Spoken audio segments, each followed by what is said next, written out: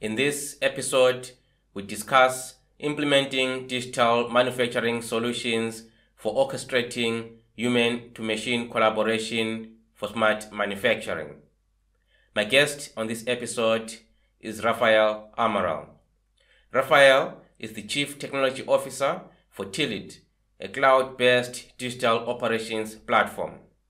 He leads a team of software engineers in developing alternative approaches to traditional supply chain management systems, MES platforms, and OEE software. Rafael has worked with businesses of all sizes worldwide to digitally transform their operations. This episode is made possible by our friends at HiveMQ, who are providers of an enterprise MQTT platform. Welcome to the fourth generation podcast here on Industry4.tv, which is a series of interviews designed to help you learn industrial IoT from some of the world's leading practitioners. So if you're new here, please do subscribe and follow us on all podcast platforms to never miss any of the interviews. My name is Kudzai Manitereza, and here is my interview with Rafael. Hey, Rafael, thank you so much for joining us on the podcast today. I'm really looking forward to having an interesting conversation with you. So welcome. Thank you. Thank you. It's great to be here. And I'm also looking forward to this. Thank you so much. So today I want to talk to you about orchestrating human-machine collaboration for digital transformation in manufacturing, which I think is a really important topic to have at this particular juncture when a lot of companies are really looking at transforming or undergoing digital transformations to really kind of like remain competitive, right? So maybe to begin, most digital transformation strategies, I think we spoke about this offline, they fail to kind of like put the human element into the picture. They focus mainly on data collection and analytics and stuff like that. Now, based on your experience, what do you see as being the biggest challenges that are brought about by this neglect of the human element? I think more than challenges, I see a missed opportunity. So a missed opportunity, right? So we are doing these digital transformations, focusing a lot on the machines, especially from an engineer perspective, focus a lot on data for analytics. But then we go back to the factory and we still see operators going around with paper and not a lot of technology supporting the operations. So the plant managers and the operations managers. So this is where I think that there is a gap and a missed opportunity to gain a lot of value from technology. Okay. Perfect. So, I mean, your company, part of what your company does is on kind of like providing a platform that enable this orchestration of human-to-machine collaboration at the shop floor. So, first of all, maybe can you kind of like, for the benefit of some of the audience, tell us what the orchestration of human-to-machine collaboration ideally looks like, and what are its major benefits? Absolutely. So Tillit was born on the back of digitizing factories, but in a specific with a specific methodology using workflow. So the concept of workflow is not new. It's been around for many years. Some people would call them business process notation, BPMN. But the idea, and you would see a lot of this workflow happening in places like your ERP, your CRM, all the process to get approvals for travel, for you that went to Hanover. Yep. So the idea of implementing a digital workflow inside the factory to model and orchestrate every step of the production process, that is where we start to incorporate the human element into that digitalization process, right? By synchronizing the actions of humans and machines, a factory can work like a well-oiled machine where the cogs are running together, right? So instead of having operators around the machine waiting for things to happen and paying attention to the HMI, disconnected from that, the idea is that you bring this engine that monitors what happens around the factory, understand the business rules, and then orchestrates and manage the operators on their activities. So now instead of the operator having to think about every step of the way, that system, that orchestration is telling them, you got to do this now. You got to do this now. Now, this becomes critical when you start to look at the factory, right? When you go in and you understand the business process that the factory has to execute, and you start to recognize that there is a high level of complexity on that business flow. For this product, I have to do this, that, that. For this customer, there's a different step and different routine.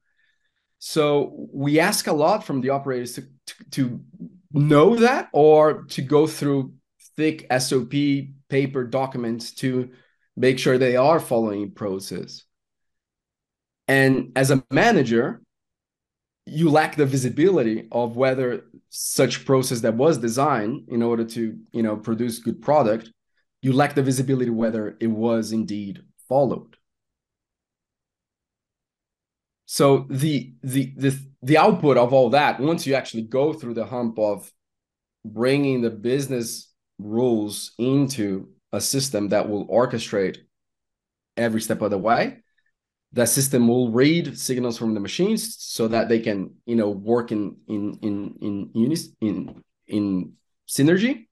Yeah. Once you have that, well, then there's a lot of performance improvement, reduction of lag time, of the idle time, of machine not getting started just because somebody else was doing something else. Reduction of errors, mistakes. How much of wastage is happening just because somebody didn't follow the process? And once you find out on quality control, you need to go back and rework it. So we just demand too much from the operator, right? And one day that they're not feeling well, that they're, have some trouble at home, is that day they make a mistake, and that mistake is expensive. That mistake is very expensive. Yeah, absolutely. So you mentioned that they may be like the underlying business rules or processes may be complex, and also like they may be processes that kind of like put a burden on the operator. Now, for organizations that may be looking at implementing platforms like to kind of like perform this orchestration of human to machine collaboration, how should they go about assessing and maybe redesigning some of these processes if it's needed at all, to kind of like relook at some of the processes in order to facilitate a digital experience that empowers their workforce to be productive? Yeah. No, good question. I think for me, I would start kind of understanding a little bit of the context and where the focus is, right? So if we look at technology in companies, and you go into a top layer of the pyramid, the ERP layer, the CRM layer, you will find that companies have evolved a lot in that area, right? So they have strong technology capability around managing their supply chain process, all their accountings, because they had to over time. So even when we talk about digital transformation on that layer, it's just an improvement, it's an increment, because you can't find a company today that doesn't run an ERP and it's not digital, that that side of the story. The other place that there has been a lot of investment is on the bottom layer. So your SCADA system, your PLC. So a lot that we see and we talk about is heavily on the automation layer. So I have really strong SCADA capability to do line controls and to do all the automation that I want. So I feel like that middle between the ERP and the PLC and the SCADA is the bit that we're talking about here, right? So the reality is that when we go into factories, that middle is the bar is low. Okay, the maturity level on that level is pretty low. So the question becomes, how do you start improving that? So how do we redesign your manufacturing process to, fix that gap? And in that is where process becomes a key word for me, So we gotta when we think about machine, we're thinking about that one step that the machine has to do. Maybe this machine has to fill bottles. That's what it does. Yeah. When we think about a factory, we got to think about process, because it starts from raw material inbound, gets processed, gets stored, gets work in progress, gets validated, gets dispatched. So there's a process. So the concept should be really around digitizing the process, right? And this is where there's a catch. There's a pitfall here that you might fall in terms of, I'm going to digitize the process. I'm going to digitize all my paper. Let's put everything in Excel or in, Google Forms. Yeah. And that is a trap of going into, it will improve, but you're still missing out a lot of opportunities, right? Because now you're going to paper on glass territory. So the dot is digital, but there's no control. You're still relying on somebody to remember to do that. You're still relying, it's not really helping them yet, right? So when we continue, improving that digital process, we go into this notion of a workflow. So because what we want to do is manage the work, right? Yeah. So that's where the opportunity is, right? So how can we empower the operation in order to better manage the execution of the manufacturing process? That's what you need to look at it. And even though sometimes it can be daunting and there's work to be done, because like I said before, the process is complex, I'm not sure if you can afford not to do this, because the fact that it is complex makes it so important for you to have a supporting tool. So you go about understanding your process and start to digitize it.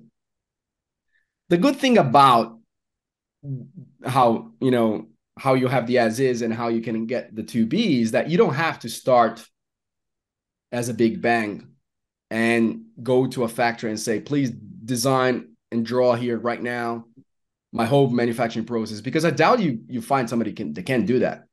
I doubt that you go into a factory and say, I know every single step that needs to happen on every single product, every single customer combination, every single variation.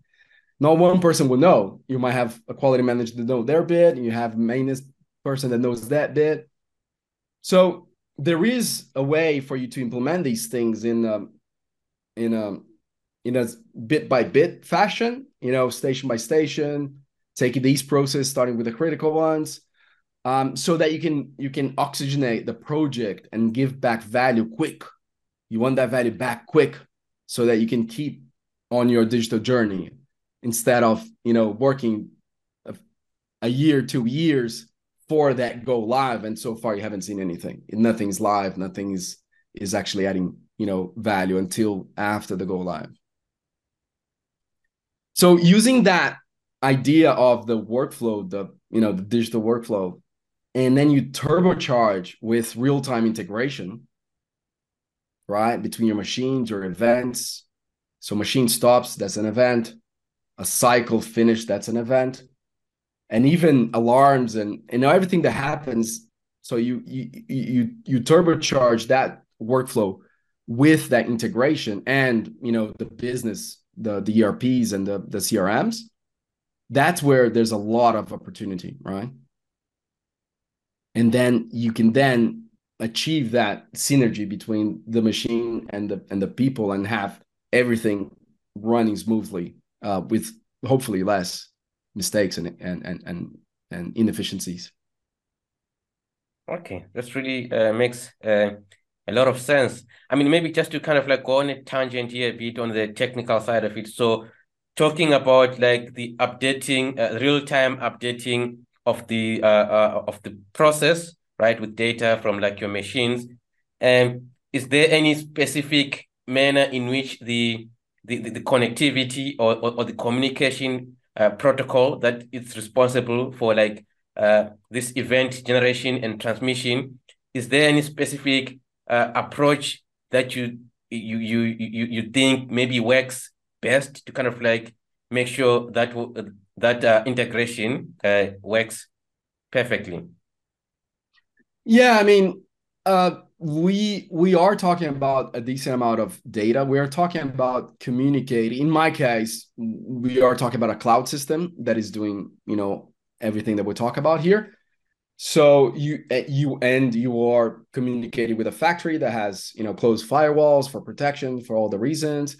So there is, if you think about a requirement, it needs to be, outgoing. It needs to be outbound. You can't simply open a port, and start doing web hooks. It doesn't work like that. So MQTT is definitely the currently the best option for this kind of communication, and that's what we use for that kind of two-way communication. So events firing from factory over to the cloud, and things happening in the cloud that the factory needs to be aware of. You can then share that information via common broker, right? Yeah. So the beauty of that broker architecture is that it's just a piece of data that is there for you to subscribe and to read. So from a security perspective, it's probably the best way to communicate the information. Okay, perfect. Now, in one of your blog posts that I came across, you mentioned the need to understand human efficiency through behavioral analytics, right?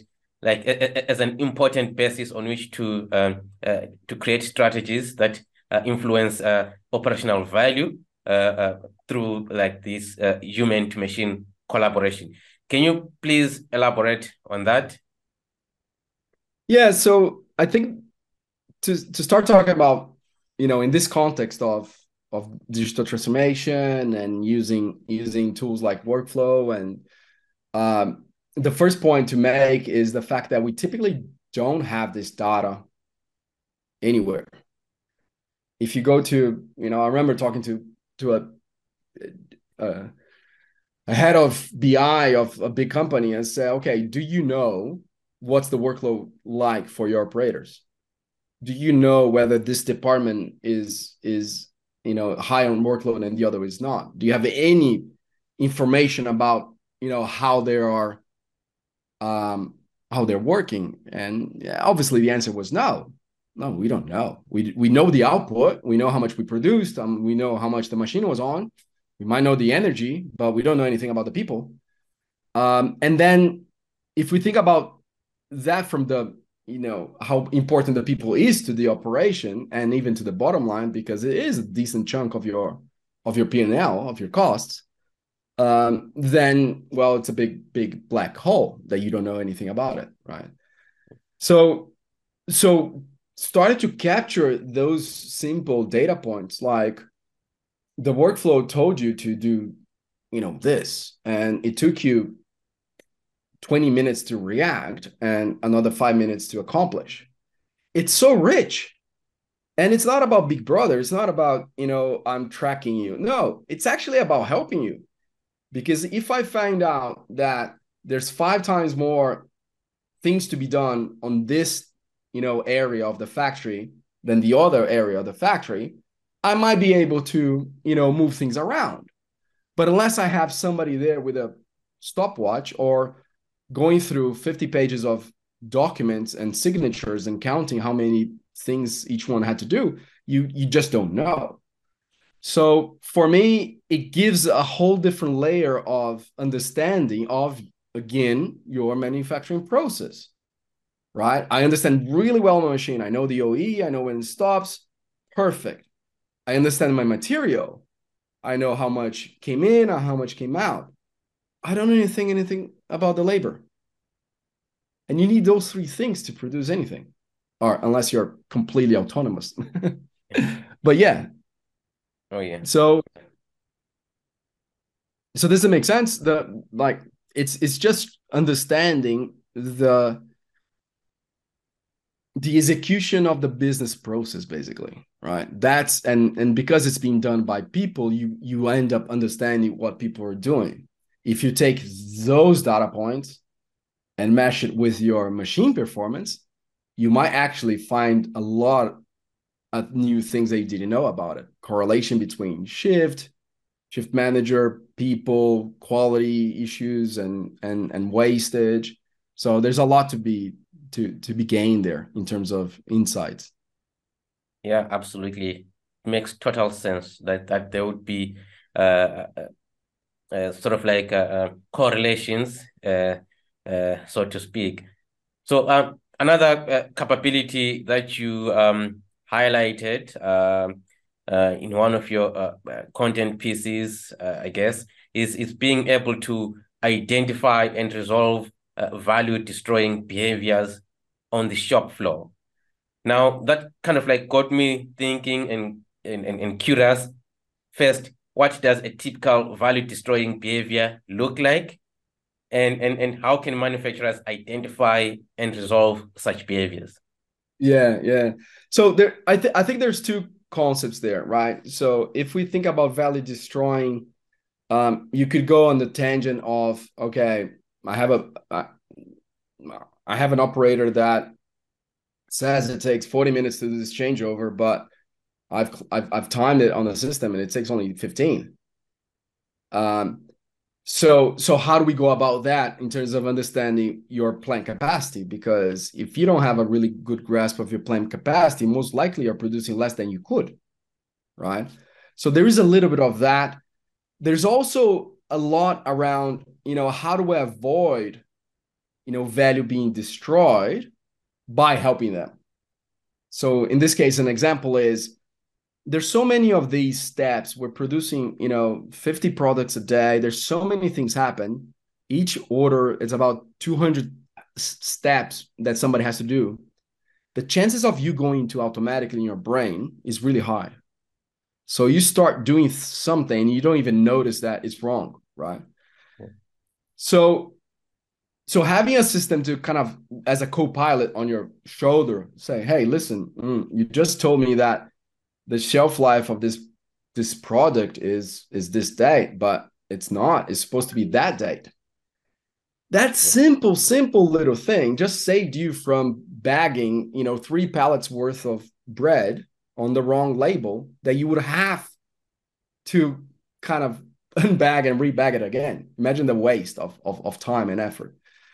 So I think the what I'm trying to think about is there's on one side understanding of what happened, but sometimes even more important is blocking errors from happening.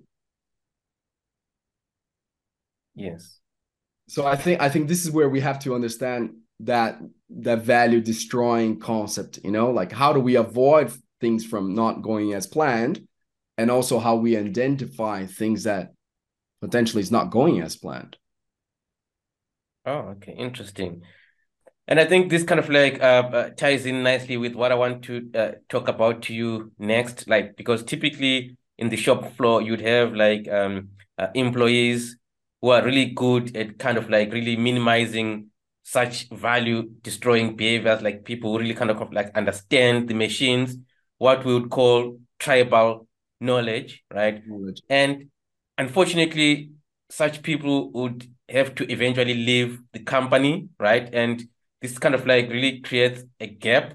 And one of the benefits of implementing systems that kind of like orchestrate this human to machine collaboration is that ability to bring or to facilitate knowledge retention. Now, Yeah. how much of an impact, as far as you are concerned, do you think knowledge retention has on digital transformation strategies? Well, I think COVID has really shaken things up big time for factories. The amount of people I talked to that had to stop, like not run a shift because they didn't have people. Um, and even back out of COVID, there's a lot of people that left, changed careers. So I think knowledge is crucial to the operation. And what sometimes we don't recognize is that for some of these industries, some of these factories, to be able to run the machine solo, right? So I'm operator of this area. I've done all my training. I know the machine. I know everything what to do each time. Some places will take you about 5 years to 7 years to become solo. So that knowledge, tribal knowledge you're talking about, is a lot of that 5 years of experience of just being there and knowing what to do when something goes wrong and knowing all the steps on all the variants of the operation. So if we're able to kind of extract some of the knowledge, you won't get everything, but if you're able to extract some of the knowledge, and then instead of putting in 50-page Word document SOPs that gets hidden somewhere collecting dust, and you put it in the system, and don't put it as a documentation, put it as a co-pilot. Not somebody having to read, oh, now I know what to do each step of the way. No, tell them what to do now. And then if the product has this characteristic, they will do this thing now. So it's a co-pilot, right? Giving you directions, right? So I'm kind of saying, well, try to drive nowadays without, Google Maps. So this system becomes your Google Maps, giving you directions. So if you're able to do this, then you're mitigating problems, when unfortunately those people leave. It could be because of COVID, it could be because of retirement. I still remember me walking on a factory in the United States, and the plant manager was actually very proud because he was introducing me to all operators, and all of them had at least 25 years of factory. Oh, wow. And it was great to see, because he was trying to promote retention. But at the same time, somewhere along the lines, and this was probably 15 years ago, you start to think about retirement, right? So again, those people will retire, and unfortunately, they will leave with that knowledge. So I think treasuring that knowledge and understanding that that's part of the company's IP. It's if you're not doing that, like good luck, I think. So the other thing about once you start to bring that knowledge into business rules that runs the system, you start to understand the difference between the people. Like you said, like you mentioned, there's an operator that maybe runs really well, that's been there for a while, and maybe he didn't leave, but maybe the night shift guy, it's not that great, right? Because he's maybe new, or so then you start to be able to kind of put side by side and understand and help the ones that are poorly performing, bringing the good ideas, to the other side. So that's it is as important, standardization of your process. I think it's very key. And then finally, if you are indeed standardizing the process, you want to make sure that it is being followed. And I think one of the most difficult thing to do around managing a process that runs around, printing forms in sheets of paper where somebody just does a check, is that you're not really sure whether that person did, how they should have done. So maybe you have to do, this is a good example. We had a business process of doing a check. I think it was every 20 minutes, right? And we went from paper to digital. So we put in the system, say, well, send a check every 20 minutes. And then after a few weeks, they realized that 90% of the checks weren't getting, done. It was the checks gets expired, so you can't do it if you're not doing it on a timely fashion. And then, we didn't know it was a problem with the system. So managers goes and walks the factory and realized that it was humanly impossible to do every 20 minutes, because you had to do this, and then you have to go there and do that, and you have to go there to do that. And then you look back and all those years of paper, and somebody said, well, we never had this issue. The forms were all filled up perfectly. So reality is that you were lying to yourself. You weren't really following the business process that's there to ensure high quality product. So I think it's all that combination of defining the business rule and then adhering to the business rule. So it's a cycle there. Awesome. Yeah, so I think you kind of like mentioned that systems that enable the orchestration of human to machine collaboration kind of like sit in the middle between your ERPs and then your production flow at the bottom. Now, the danger or the confusion, as I've experienced, is that systems in that level kind of like all get slapped with the label MES, right? Even though they've got like a wide range of functionalities that they could be performing there, which really kind of like makes it difficult for a manufacturer, because they think that if they kind of like pick up anything that is called MES, it will do the same thing that the next platform does. So my question to you is, what would you say are the factors to consider when choosing a technology platform for effective orchestration of human to machine collaboration? I think it's funny that you said MES first. Yeah. MES has taken a little bit of a bad word for a few reasons. And I think one of the reasons is because there has been a lot of failed implementations, very expensive implementations. So I think that sometimes I consider what we do MES, and sometimes we try to fall into a different thing that we called a digital manufacturing operations. So the term there is really a focus on the operations first, and the idea of being digital. So instead of you starting with the typical things that the MES would solve, you start with that concept that I keep repeating with the process flow, right? So, and the MES would do, they have their own ways of doing, very prescriptive, very there's a lot of standards that talks about how MES should work and so on. So that is fine, but I like to remind ourselves on the focus on the process, the steps. So if somebody has to do a clean, do it. If somebody has to do a safety check, do it. Is that MES? I don't know, but it's the it's the process, it's the manufacturing process, the operator. Yep. So instead of you thinking about, okay, what does the MES can do, and let's put that in, let's think about what the operator has to do to produce goods, and let's model over those things, those tasks. You do end up, either integrating to an MES that will be doing, those sections, the sections that they decide to implement, or we may do some of those things. We can do track and trace, for instance. Track and trace is just about recording consumptions and production. So let's record consumption and productions. We can do OE.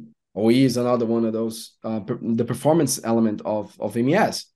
Again, you just calculate get the run rates, get the shifts, get everything.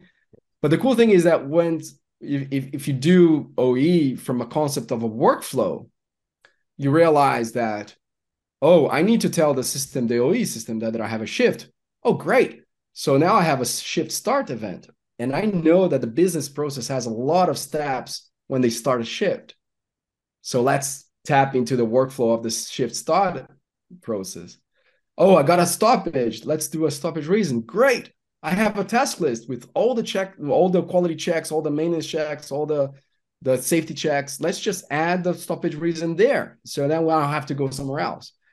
So I think that the different approach here is you take a connected frontline worker first approach, which is, like think about the operator as a person that needs supporting.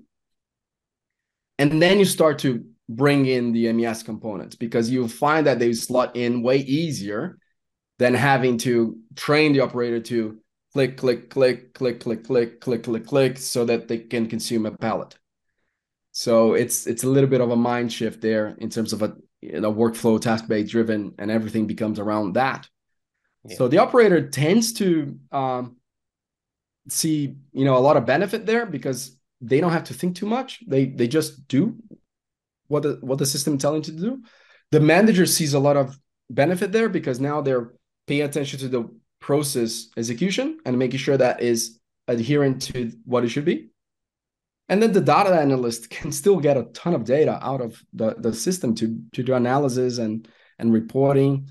Last one is auditors. They love it because everything's already digital. You don't have to go through handwritten notes. So I see all those benefits around when you go into this digital manufacturing operations approach. Now, in terms of technology, I think that the other way I like to picture these things is that, and it's a bit generic here, but a lot of the times I've seen MES being implemented was to solve really complicated problems, right? Which is great. Sometimes you have really complicated problems and you need to solve them. But a lot of the times we leave simple problems to be solved that has, great value. That means good bang for buck, not solved. So I think that if I'm bringing a technology, I want that technology to not necessarily need to be a bazooka to solve my super complicated problem, but maybe a technology that can be used by the business to model and manage their operation, right? So the technology we do is usually involves a small project to get connected machines, about 3, 4, 5 tags per machine. You do that baseline. Okay, I'm connected. I have data. We set up a few, example workflows to show, okay, here's what a pre-start check looks like. Every factory does a pre-start check. Before you start an order, you do a pre-start check. There's probably a form somewhere that says pre-start check or pre-op check. Yep. Take that and you digitize it. Great. Now the operators are following the process. Now I have order duration, order quantity, order progress, all the order management component of the OE, it's there, of the MES is there. Great. But now I give that tool to a continuous improvement manager, and that person will start to digitize every step of the way. And so they need a tool that is easy to do that. So that's no code, low code, because that 90% of the step, it's not technically difficult to do, It's just a form that has 3 questions. But the fact that you ask the form of 3 questions at the right time, and you got commitment, and you got accountability, that goes a long way. That makes a lot of difference. So again, from the technology perspective, be able to do the hard bits, but be easy to do the easy bits. Let's put it that way. Yeah, absolutely. Super interesting. So now, one of the sort of like architectural approaches that have been gaining quite some attention is the unified namespace. So what I'm curious to find out is maybe using Tillit as an example, how leveraging unified namespace for the orchestration of human-to-machine collaboration looks like for you. Yeah. No, UNS is a great philosophy, I think. I'm not sure if the philosophy, but the reality is that if I were to approach a customer that has gone through an UNS implementation, I would be in heaven. All right. Yep. Because if I have one technical challenge, I have two technical challenges during implementation. One is not challenge, but things we have to do. One is connect to the machines, and the other one is connect to the ERP. If I come into a factory that has already organized all the tag systems, I don't have to think about what PLC, what SCADA, what protocol, and it's all in MQTT, which I'm already said that I'm a fan of. Great, you just saved me, a couple of weeks where we would have to go after the tags that we need. We don't need that many tags. We're not a historian. We're not that hungry for data from the PLC. It's quite amazing how little we need to run a full factory. But it's really nice to have them organized, and I don't have to, have that challenge. And the other thing from an UNS perspective is that I believe we have a lot of, good data that can be fed back to the UNS. So because it is a pub sub, it is an event-based architecture. The way this works is we in Tillit, we're subscribing to that UNS to cherry pick the things that we need. And we're pushing back to the UNS, the events, the things that happen. So for instance, shift managers just hit the pre-start check, completion. I want that to feed into the HMI. So then only after the pre-start check is done, I should be able to, start the machine. So that flow of data is actually really powerful. And when you start thinking about that event-based system where you're literally, receiving things that will drive the workflow will then drive information back to you, and you work on that event communication. So it fits perfect. Cool. The only thing to kind of think about is that because we are not that data hungry, like I said, you don't need that much on asset status and counts. That's pretty much it. I wouldn't necessarily put it as a prerequisite though. I think that nobody's building US so they can have Tillit. Yeah. They're building UNS for a much bigger purpose. So it's fine if they are doing that project in parallel. And then once that is available, you just, turn the tap to a different direction. So that's all. Awesome. Makes a lot of sense. Now, once companies have implemented digital manufacturing systems, as you have described, I would imagine that they would want to measure and evaluate the success of such an exercise. So in that regard, what would you say are the most important metrics and maybe monitoring strategies to use in this scenario? Yeah, I think that if you go back to what we're talking about is we're transcribing the business logic, the business rules, how I run an operation into a digital system. So as a successful criteria, I need to make sure that, what's the percentage of that business rule was able to be transcribed into the system.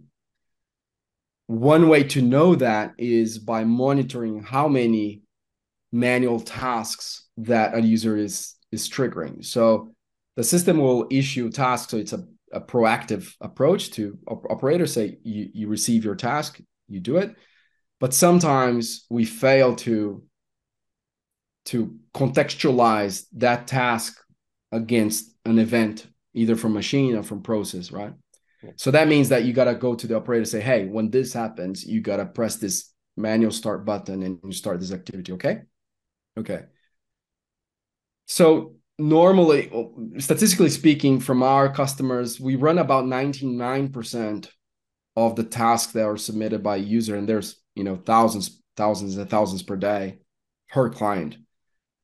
99% of those are automatically triggered by the system. So from a success criteria, I would actually be happy with 90%. If 90% of my business process was automated and orchestrated, I'm pretty happy with it. 10% exception. The second one to monitor is the adherence to those tasks, right? So the system issue task, but if you didn't do it, you skipped or you expired. So that's the second one that, so now you're trying to measure, okay, is my operator or my operator doing what they were meant to do, right? Because the system is dictating what should be done. Yeah. And then we can track that too. So dashboards to track, okay, how many tasks expired? Why did it expire? Is there a reason for that? And this helps us not only understand the success factor, but also monitor the factory, because it might change. It might start getting more expiration, and you realize that they're getting expired because they can't keep up. Yeah. We're ramping up production, and I have to do, like I said before, 20 minutes I got to do this, but I also got to do that because I'm backfilling for another operator. So now I'm running two machines at the same time. If I can't keep up, the task will expire, but now I know. Yep. So you see how it loops around. Exactly. So for me, this is a very simple, very, out of the tool, easy to notice. And then you as a plant manager, operations director, you can know, okay, what's the percentage? How much my factory is process automated. I'm not saying physical automation. I'm saying, like you've automated the logic, the engine. And it's pretty cool to see in Yeah. real life. Absolutely. So what's interesting for me is point number two, like the adherence aspect of it. And so what I would like to kind of like take your thoughts on is how much of the lack of adherence do you think can be attributed to lack of effective training programs that plant managers need to put in place? Because I mean, it's a for an operator who's used to performing tasks in a certain way for like 5 to 10 years, for them to change overnight, I think there has to be some form of training. So maybe the question Yeah. is, how can plant managers develop and deliver some effective training programs to prepare their workforce for successful implementation of these systems? I think there are two moments there. I think it's a very interesting question because there are two moments there. The first moment is during implementation, the initial moment.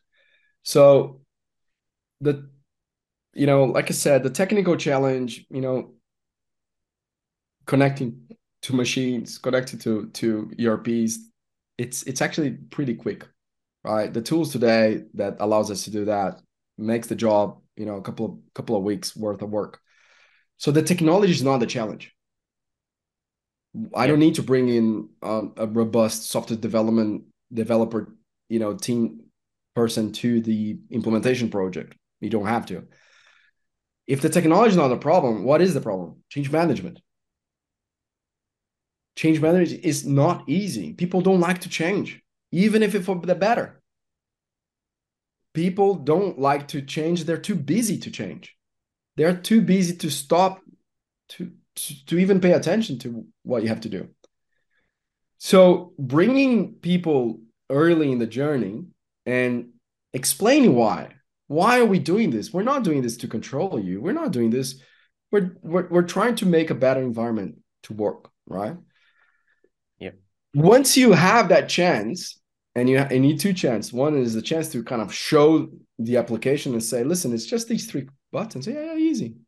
So that person that you thought would have a massive change management issue, I remember I went to a depelletizer operator, and everybody thought that he would be, super against it because, and I show him the tool and said, listen, you just click here, click here, click here. And he said, well, great. I've been asking for management for years for something like this. yeah, So we need to show them that it's not that hard. That's number one. And the second one, you need to show them when it helps you. So that example that I gave you with the best before date on a bread, that's a yeah, real example. And after that day, the operators were change management was gone because they saw that as a way not to make mistakes. And nobody likes to make mistakes. Nobody likes to make mistakes.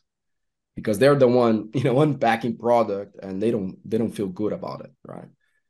So that's kind of a couple of things to consider in the beginning. So definitely pay attention to training and to change management. Now, what's interesting is that after a while, they go through the hump, and in the beginning of the project, everybody's like really paying attention to things, and like, so there's a lot of focus there. There's a moment where it stabilizes and it becomes part of the day to day, and then you start seeing mistakes. But the thing is that you can find a mistake now. Yeah.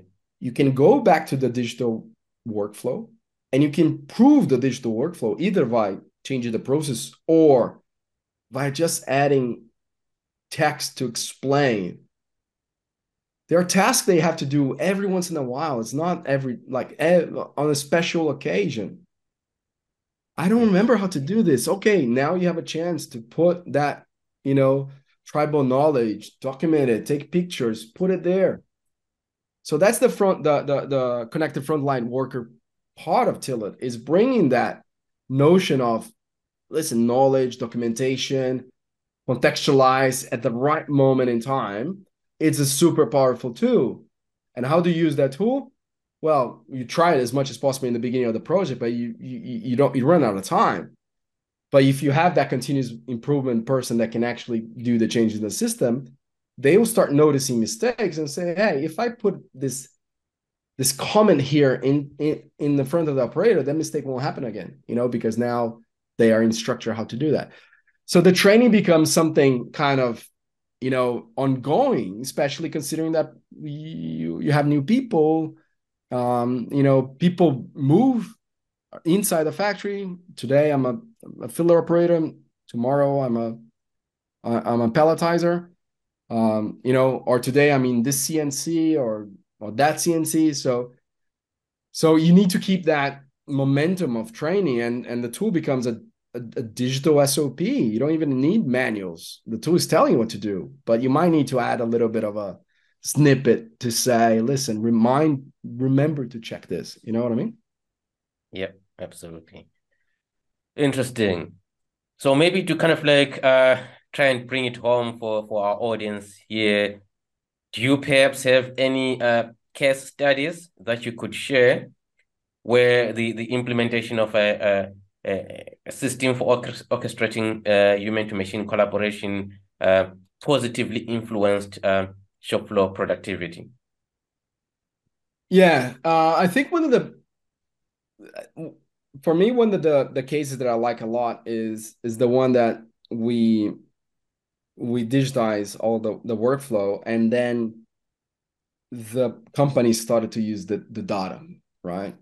So that data, that the behavior data you talk about, and the first one was noting that there was one station twice as much work as the other station, and they realized that there wasn't really a reason for that. It was just how it has always been. Yeah. Like I said before, once you have like 50-page worth of paper sheets, it's really hard to make conclusions out of it. But if I give you a pivot table and you see this number being twice as much as this number, so you can easily say why. The interesting thing is that just by changing configuration, you move those tasks to another station, and you start to stabilize it, Yeah. So seeing that company use the data to change the business process was really, really interesting, and there's more examples of that change, or how once you have the power of managing the workflow, you start to improve it, you start to change it, Yeah. you start to move things around. And then you start to realize that there are things that we do that are not smart. And it's been there for 20 years because maybe something happened 20 years ago and somebody decided to put a form there and nobody questioned it. It's just part of the process. So one of the factory work, I remember the manager saying that one of the rules of everything going into the workflow was, give me a reason. Do you need this for auditing? Is this adding value? So you start to challenge your own design process, right? And it's really hard to do that using paper. And it's also Hard to do that in the whiteboard because the thing is so complicated that you can't draw in the whiteboard. It's that complicated. So the case studies that we have been working with, the approach that we've been taking is a little bit of a counterintuitive, because we were taught to do blueprints and design and then build. We a lot of the times we do as is into the system, because it's only after it's in the system executing, which by the way helps in change management because there's no disruption to the existing process. But it gives you that visibility to say, why are you doing this every shift? It takes you 2 hours to do this task. And you say you're doing every shift. And I look at the paper, yeah, I can see every shift there's a form. But if it takes 2 hours, you haven't been doing it. So when have you been doing this?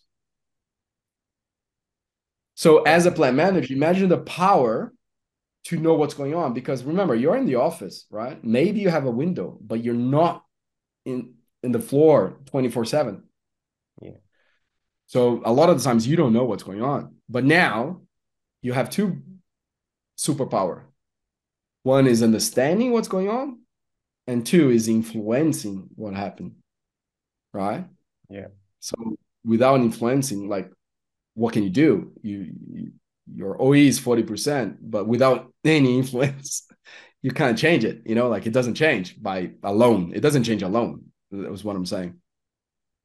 So I think that these case studies were, for me, the most satisfying side of it is that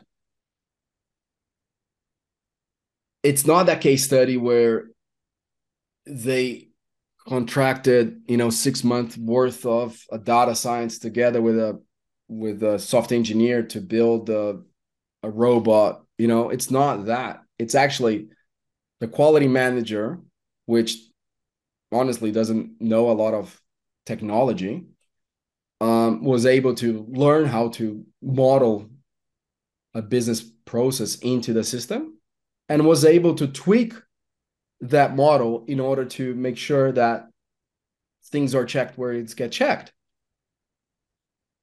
Yeah. So a lot, for me, the best thing about those case studies is that they're quick for value. I have a customer that was live in 6 weeks with scheduler, OE, quality, SOPs, and they had somebody taking care of the SOPs, writing them. They had another person doing the scheduler. They had there was just a couple of software guys to do the integration with the ERPs and passing REST APIs back and forth. But the speed that they were able to deliver value was amazing. And then they went through the phase of project. They deliver a core capability. The CI came in. They continue adding more processes to the workflow so that all those soft processes were mapped. And now they start to do, analytics around the data, right? So we read the data and we build dashboards, we build, visualizations, and it's beautiful to see. Awesome. Yeah, so maybe now to kind of like close things off, maybe let's take a step back and talk about Tillit, especially for those who are not familiar with the company and the product and services. Can you please explain what is Tillit, what are your products and services, and tell us more about Tillit, the company? So Tillit is a software as a service. So we're a cloud-based software as a service. What we do is basically what I've been talking about, explaining in conceptual terms, is what we do in practice. So we have a set of features. It is cloud hosted, so you just sign up, get an account.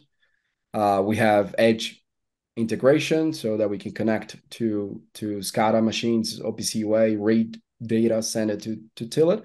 And we have a manufacturing specific workflow engine.